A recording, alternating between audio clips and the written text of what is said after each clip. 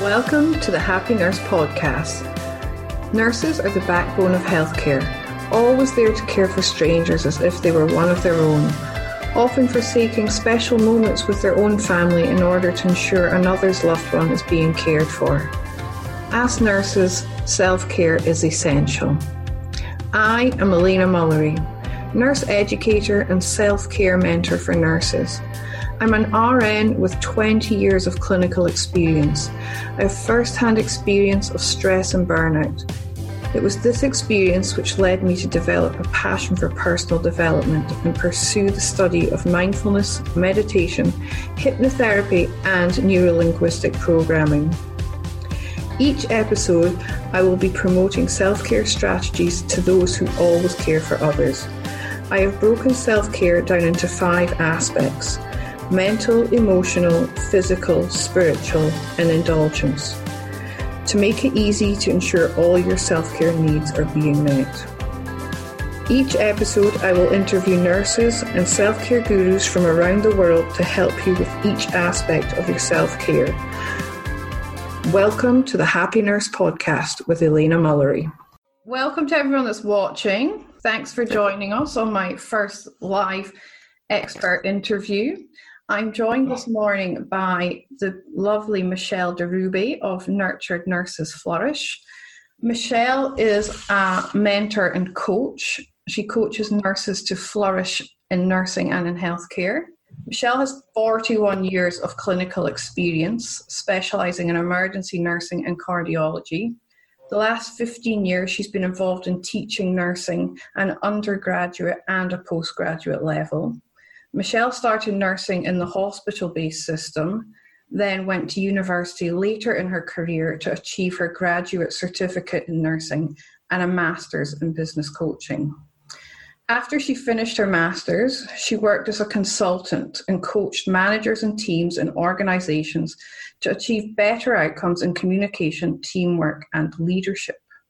Recently, her passion has been in positive psychology. She studied with Melbourne University, a professional certificate in this area. Her passion is to support students to achieve the knowledge and skills to flourish in the complex world of healthcare.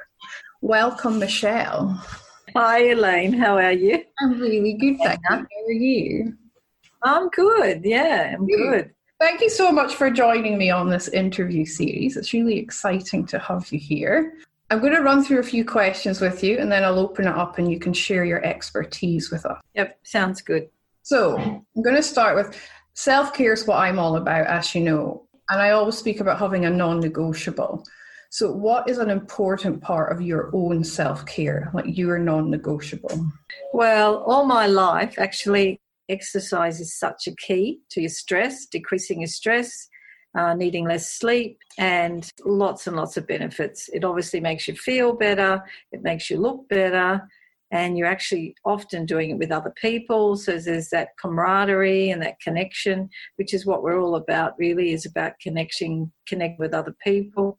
You're in the big, wide outdoor world. And even today, I went for a walk with my family, social distancing, of course, but every day we're walking through this time and it's really great. It's fantastic. Makes you just feel amazing. Yeah, exercise is very important. My model of self-care breaks it down into 5 different aspects: mental, emotional, physical, spiritual, and indulgent part of our self-care. What is your idea of indulgent self-care? Well, I always feel very indulgent if I go to the day spa. And I started doing that probably about 15 years ago. And I felt really guilty about going. It was really expensive, and I'd only go twice a year because it is expensive. But when I went, I just felt the benefits for like 2 or 3 months afterwards, because you get into that mindset where you actually have to relax. You've got no choice. So I really started doing more of that. And then I took my girls with me and I took some friends with me one time. We went for the whole day. And I feel that's very indulgent at the beginning, but then I just feel it's really important to give yourself something. I think we find it hard as women, as nurses, to give ourselves that. And I don't think we should feel bad about it. So now I just go and really enjoy it. And I think it's my gift to myself. Yeah. That's beautiful. And you're getting that gorgeous connection with your family and your friends while you're there and experiencing it together. So, yeah, amazing. Yeah, definitely. It's what we're all about as humans. We need connection. If you enjoy meditating or you would like to give meditation a try, why not head on over to happynurse.com.au/meditation to download my free guided meditation for stress and anxiety relief. It's 12 minutes of pure self-care. Who or what inspires you to be the best version of yourself? Well, I do have 2 daughters, so I feel that I'm a role model for them. And over the years, life can give you the curveballs, and as you're growing up as a mother and really you're sort of finding it hard at times with, what to do when you're looking after your kids and how to give them a good example. And I've just felt that they look up to me because they've seen me change and develop and make some tough decisions at times. I think that allows them to do the same. And a lot of the literature on leadership says that if the leader shows that they're vulnerable and shows that they're happy to change, other people feel that it's not so difficult for them to do that. I also, bring that into when I'm teaching. Obviously, I'm a very experienced nurse now, and I always feel that I'm in the classroom, I'm their leader. So, and when I'm, taking them to clinical placement, things like that, what I do as a nurse, they're watching all the time. So giving that best example is so important for them to then see what a very experienced and what a good nurse is. I must say, being in the old school of nursing, there was a lot of caring and kindness given to patients, and we did have a lot more time, I must say. But even recently, the students I've had on prac said that they'll never forget how they saw me nurse and how caring and kind I was to the patient. So I think as a nurse and as a mother, that inspires me to be the best I can be. Yeah.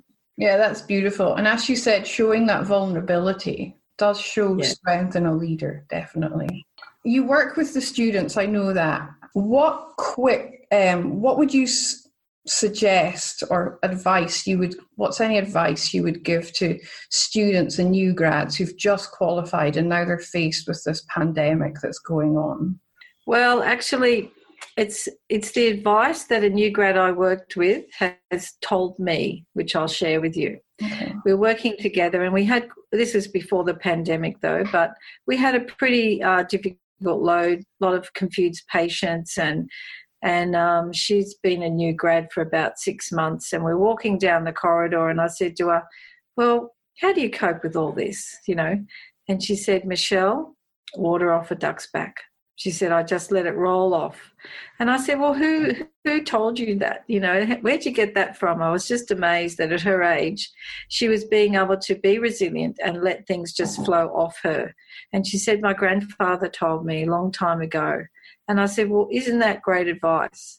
I said, because you can't take things personally. And particularly in the pandemic, we're all very strung up. We're all really stressed about whether we're going to keep our jobs or not, and how we're going to, look after our family and even just ourselves. And I think the greatest advice was, don't take anything personally. Let it go like a water off the duck's back. Yeah, that's awesome, because it is that fight or flight response is activated in everyone right now. And we just have to be compassionate towards ourselves and others, don't we? And realise that they're probably stressed and working, acting out of character. So, yeah, awesome advice. Yeah. So now I'm going to ask you to share your expertise and encourage people to look after themselves during this time. I believe you've got some advice to share with us. I guess I'm not so much into meditation and yoga and mindfulness, but I feel that there's quite a few skills you can learn that can decrease your stress. I guess that's where I'm coming from. Obviously, the mindfulness is really important. And I think when we think of not taking things personally, that's definitely about the moment. Yeah. But some tips to me is not buying into drama. So, just if you're feeling vulnerable at the moment, which I think a lot of people are, what you need to do is think about solutions. And so instead of just being, overwhelmed by everything, okay, what can I do to make this situation better for me? And how can I look after myself here? Definitely, if you can't look after yourself, you really can't look after others. You sit back and think, okay, what are some of the solutions at the moment? What are the resources I have? Who else can help me at the moment? So instead of feeling vulnerable and really becoming a bit of a victim and complaining, it's really important to have a think, be practical. And we are incredibly practical nurses. That's what we are so good at, but we need to bring it back to us so that we can then go into that day where we have to go to the hospital and work around all these new PPE, everything, so I think that's one thing that would be really good if you could just think about solutions and pull out of feeling like a victim, because there are so many things we can do to help ourselves at the moment. Yeah, and looking at what we can control and influence and all these changes that are going on is key. Absolutely. Realising what we can't control and accepting. Did you have some slides you want to share with us?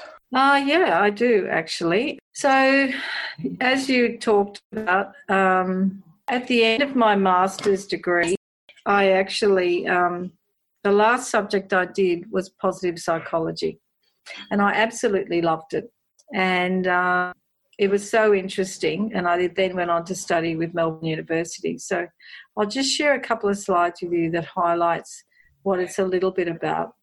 But it's obviously a big part of psychology. There's a lot of research that's gone into this area now with Martin Seligman and his tribe. So there's lots of great books to read as well. So The Secret of Lasting Happiness. Well, let's have a look at that. All right. So what makes us happy? So I might ask you, Elena, what makes you happy? What makes me happy? Yeah. I'm happy when I'm helping others.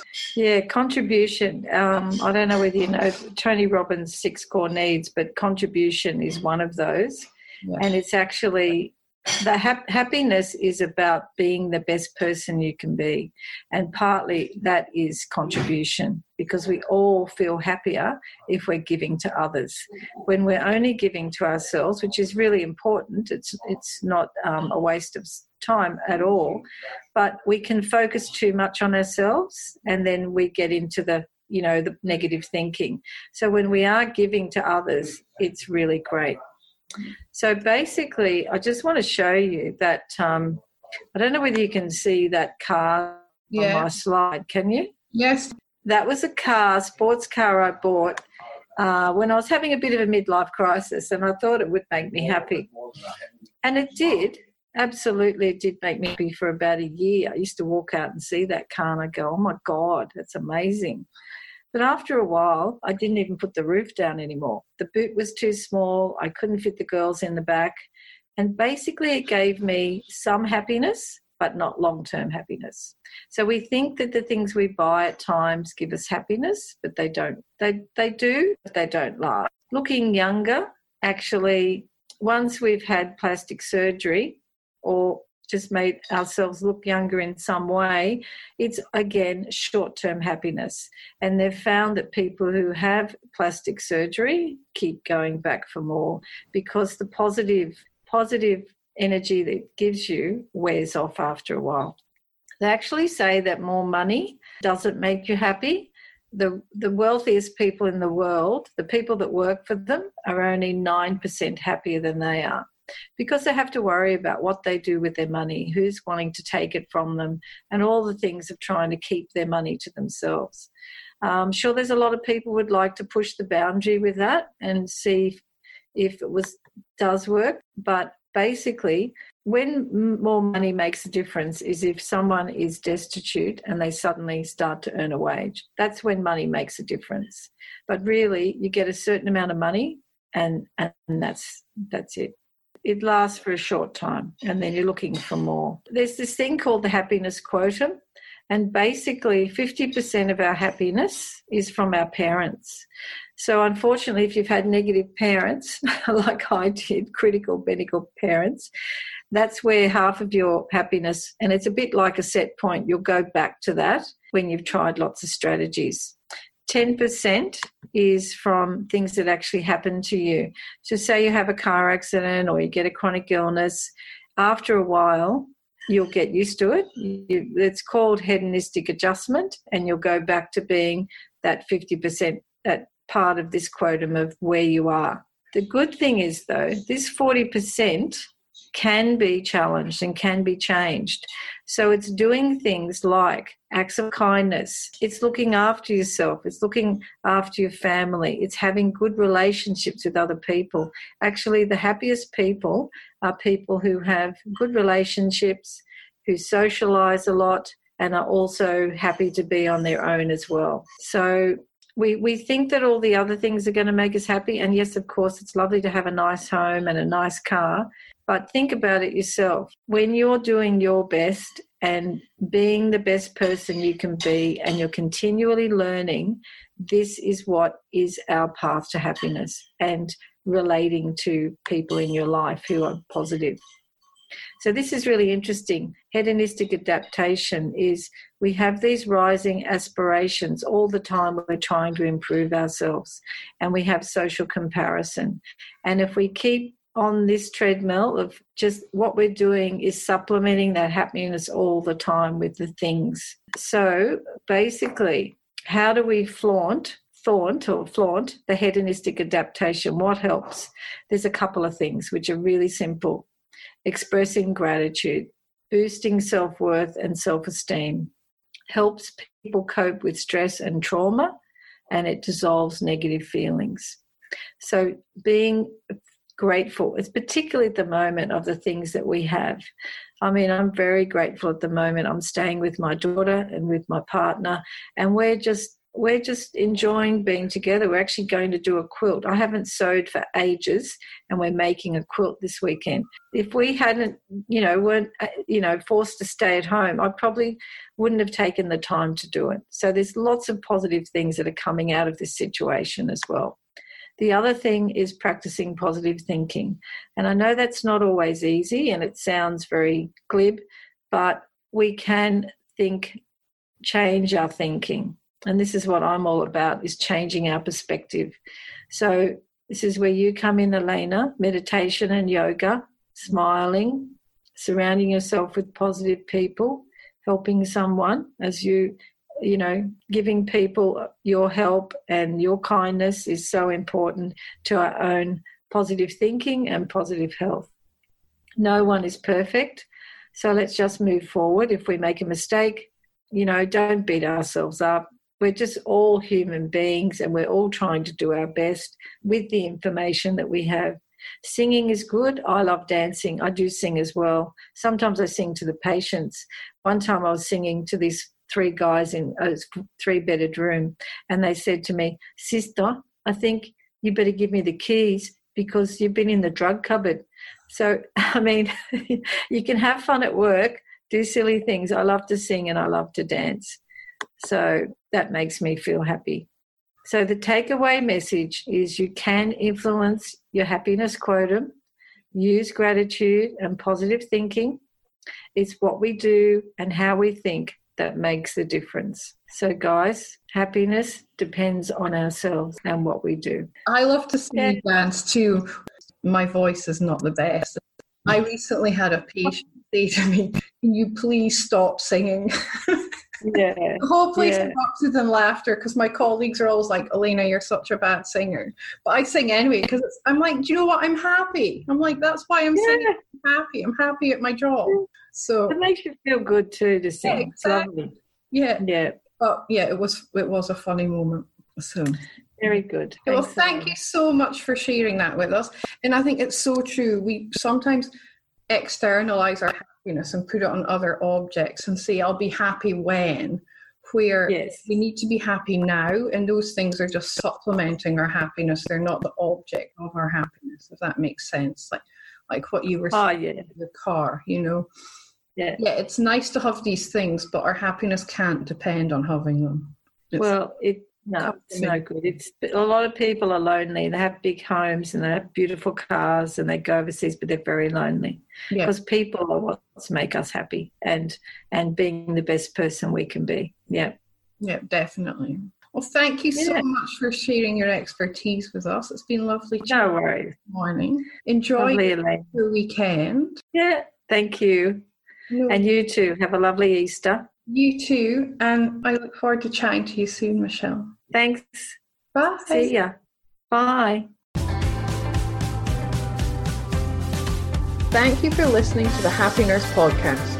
If you've enjoyed today's content and would like to join the Happy Nurse community, head over to Facebook and check out the Happy Nurse AU Facebook page and request to join the Happy Nurse community. Also, check out happynurse.com.au for access to free downloads and subscription to my blog. See you soon, and in the meantime, remember to always offer yourself the same compassion that you so freely give to others.